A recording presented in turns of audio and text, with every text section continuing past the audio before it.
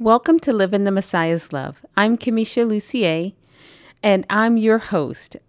I just wanted to thank you so much for being here with me today, and I'm just excited about the Word of God, and I'm excited to share it with you. I always look forward to our time of fellowship with God, His Word, and each other. So today's episode is called The Lord's Season. Now, I'm not talking about salt and pepper or hot sauce. I'm talking about the time and place and mindset and intention and motivation of our Lord. And that is the fullness of the Godhead. So when we think about how God's structure is designed, God the Father sets the plan. And the Son and the Holy Spirit carry out God's plan in various stages. And each part of the Godhead has a specific role that they carry out and complete. So we're looking at the fullness of what the Godhead is working on and doing right now, and really what God is interested in for His people. This is His heart and focus of this time and season on His calendar, not on ours, but His.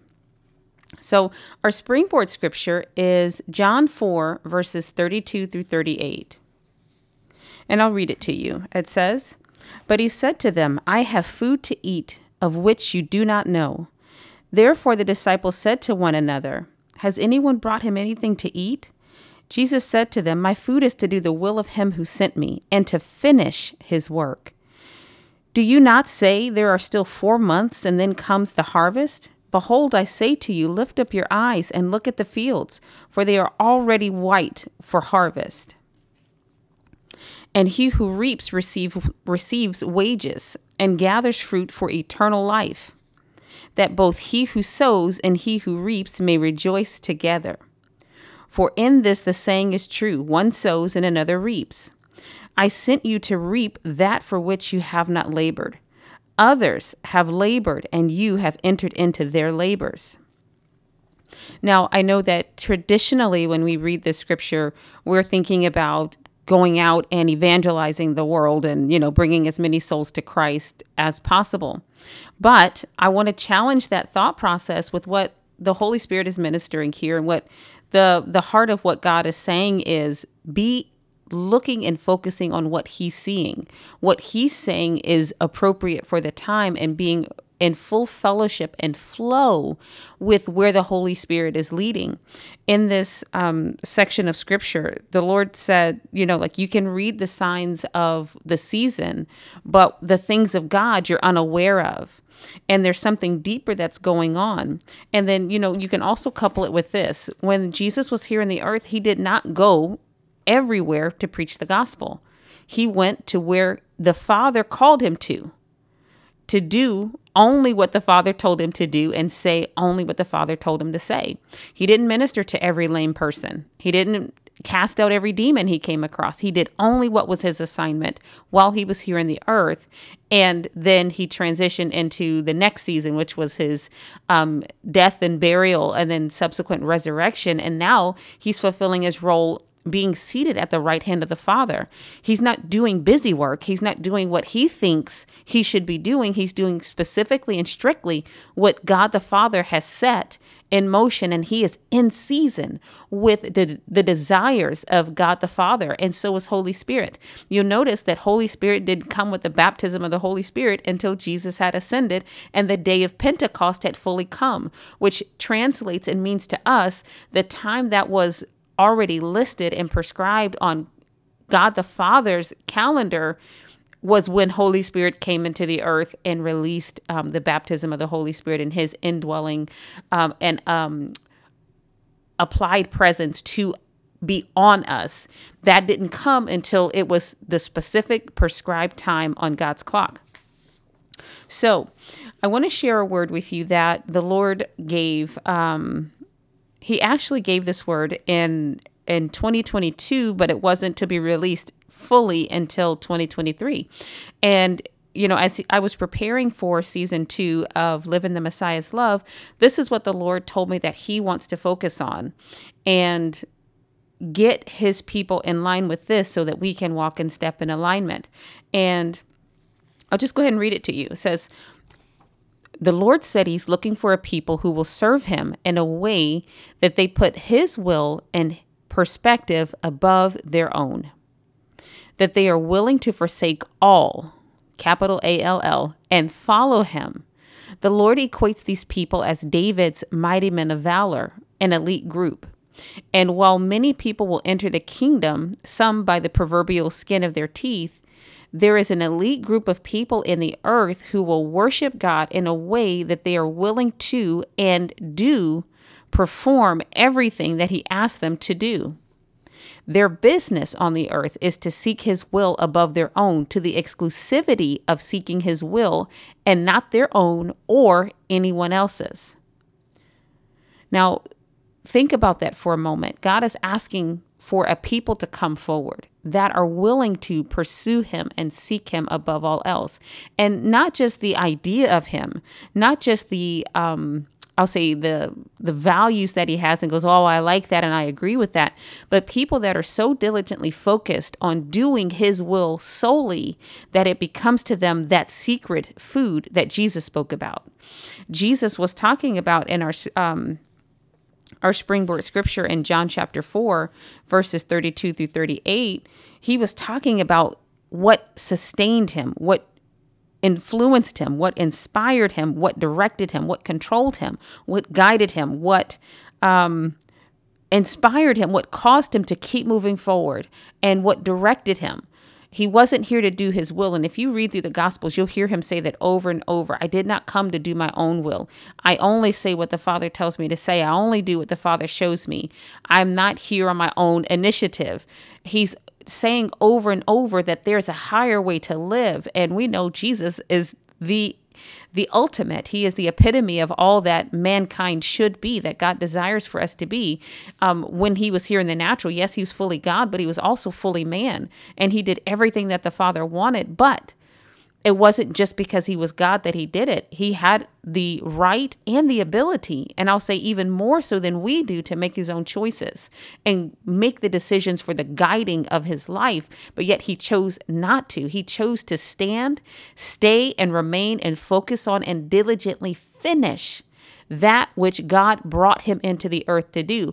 And, he even said in one place that he would not have even come unless the Father had sent him. So putting on flesh and becoming like a man, becoming a man to die on the cross as a sinless lamb for our sins was not even his idea. And that perspective is what the Father wanted. So he did that. And even when you go back and study out his role that he fulfilled before he put on flesh, that's the Lord Jesus Christ, he was sent by the Lord and did only what the Lord told him to do in his spiritual state. So then it makes sense, if you will, or it is consistent with his character that he would do that when he put on human flesh, even putting to death, if you will, his right to choose anything else and coming and yielding to the true desire of the Heavenly Father to do only what the Father wanted, how the Father wanted it done, when he wanted it done, to the glory of his Heavenly Father. And then Heavenly Father in return glorified the Son with the same glory that he had with him before the world was. So God is asking us to come up to that place. And, when he articulated this to me, he said it wasn't something that was restricted. You have to be, the tribe of Benjamin, circumcised on the 8th day, like the Apostle Paul, or even seemingly someone special, but it's people whose heart is for God the same way that the Lord Jesus's heart was for his Heavenly Father. And they have the same mind that he has, that it's better to do the will of the Father than it is to do their own. And even to put the will of the Father above even anybody else's will, not just their own, but even what other people expect of them, their expectations or other people's desires for them to do X, Y, and Z, that they are hearkening and listening that intently to the will of the Father that the Holy Spirit declares to us, and that is written in his word, so that they are marching in line and in step with him. So let's look at, the body of Christ being made ready. There's a difference between spiritual maturity, which is required for us to become that elite force that God is talking about. There's a difference between just being used by God and being spiritually mature. And I want you to meditate on that for a moment. There is a difference between spiritual maturity and seeking out the will of God and becoming that elite force that he's talking about, and merely being used by God. And after all, he used a donkey, he spoke through a donkey. And the Lord Jesus said that if the people didn't cry out and praise him and cry out Hosanna when he was coming in on the colt, that the rocks would cry out. So being used by God is not the epitome of our arrival or whether or not we pleased God, because God is able to use inanimate objects. And, that's okay. But he wants his people to be ready for his movement. He wants his people to be in tune with him and ready to carry out what it is that's on his heart in this time and season, but not just now in a temporary thing, but forever. So he wants us to be fully prepared and matured for what he's planned for each of us uniquely and individually. But then there's also a collective sense to that in the sense that God is knitting us together as his body. We are knitted together as the body of Christ. So each of us has a role to play. But in order for the full body to be functioning as the intent of the Father, it requires everyone do what they are created to do. And if I can just give a medical examination or a correlation to that, when there's a cell, each cell in our body has a specific job to do. It has a specific role, and it's actually genetically coded to carry out that role. And when a cell ceases to do what it's supposed to do, it either dies or it's determined to be a rogue cell. When that cell ceases to fulfill its purpose or thinks it's going to do something different than what it's designed to do, it is called a rogue cell and is even termed a cancer. So, and we know that no cancer is good for the body. Likewise, the body of Christ, any individual member of the body of Christ being outside of their place that's assigned and created for them by God is a detriment to the entire body. And it causes that member to not be effective and to not flourish the way God intends for them. So we're going to look at some examples really quickly. Let's go to Matthew chapter 8, verses 5 through 13. That's Matthew 8, verses 5 through 13. And I'll just read that to you. And that says, "Now when Jesus had entered Capernaum, a centurion came to him, pleading with him, saying, 'Lord, my servant is lying at home paralyzed, dreadfully tormented.' And Jesus said to him, 'I will come and heal him.' The centurion answered and said, 'Lord, I am not worthy that you should come under my roof, but only speak a word, and my servant will be healed. For I am a man under authority, having soldiers under me. And I say to this one, go, and he goes, and to another, come, and he comes, and to my servant, do this, and he does it.' When Jesus heard it, he marveled and said to those who followed, 'Assuredly I say to you, I have not found such great faith, not even in Israel. And I say to you that many will come from east and west and sit down with Abraham, Isaac, and Jacob in the kingdom of heaven. But the sons of the kingdom will be cast out into outer darkness. There will be weeping and gnashing of teeth.' Then Jesus said to the centurion, 'Go your way, and as you have believed, so let it be done for you.' And his servant was healed from that same hour." And what the Lord spoke to me about this is, it wasn't just about faith per se. The centurion had an understanding of spiritual structure, spiritual dynamic, if you will, and chain of command. And because he understood that, he could perceive and see the role that Christ played, but also he had an attentiveness to the word of God. He had a keen and an intentful and focus on what the Lord was saying, what the Lord Jesus would say, and he knew that it would be enough. And yes, that's his faith, but it's also his heart towards God. He wanted to hear his voice, and he desired to hear it, and he loved the sound of it, you could say. And that attentiveness to the voice of God led to his faith being active and effective on his behalf. Let's look at 1 Chronicles 11, verses 15 through 19. It says, "Now 3 of the 30 chief men went down to the rock to David, and to the cave of Adullam. and the army of the Philistines encamped in the valley of Rephaim. David was then in the stronghold, and the garrison of the Philistines was then in Bethlehem. And David said with longing, "Oh, that someone would give me a drink of water from the well of Bethlehem, which is by the gate." So the three broke through the camp of the Philistines, drew water from the well of Bethlehem that was by the gate, and took it and brought it to David. Nevertheless, David would not drink it, but poured it out to the Lord.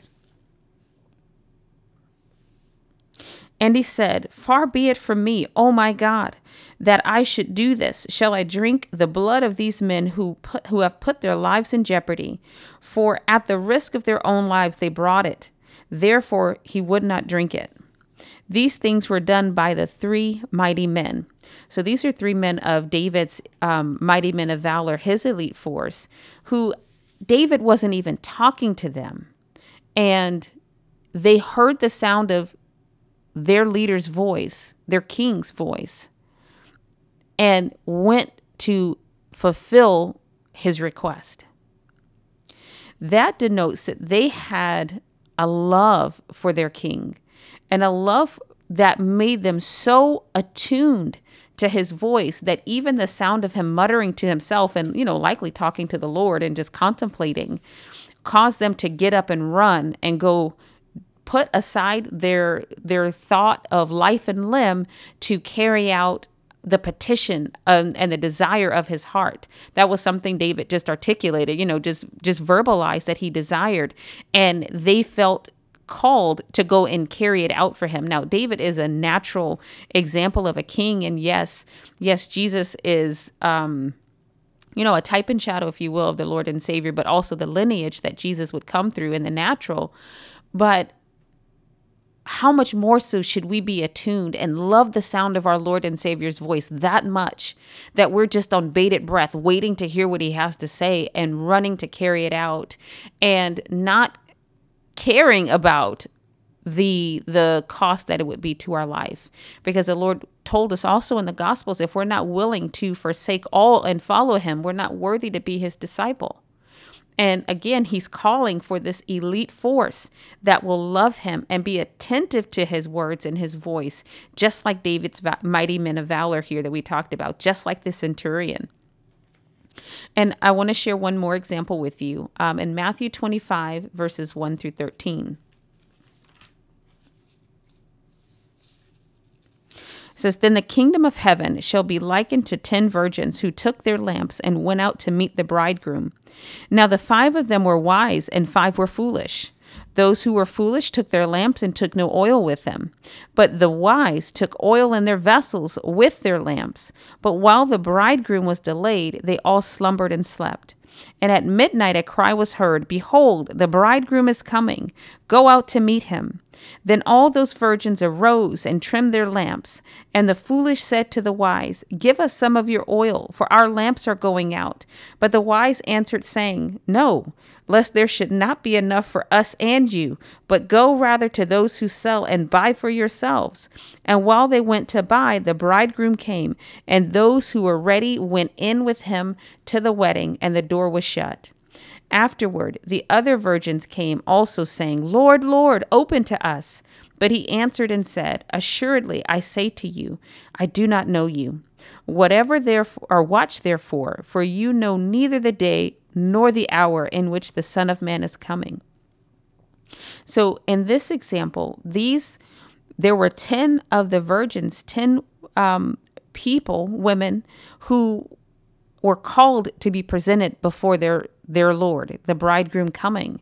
5 of them said, "I love you enough to go the extra mile. I love you enough to prepare for what you want to do in the season that you come, whenever that might be, Lord." And 5 said, enough, good enough is good enough. I'll just do the bare minimum, and it's good enough. We'll see what happens. I'll let this get me by. But the 5 wise were able to go in, and the 5 foolish were left outside.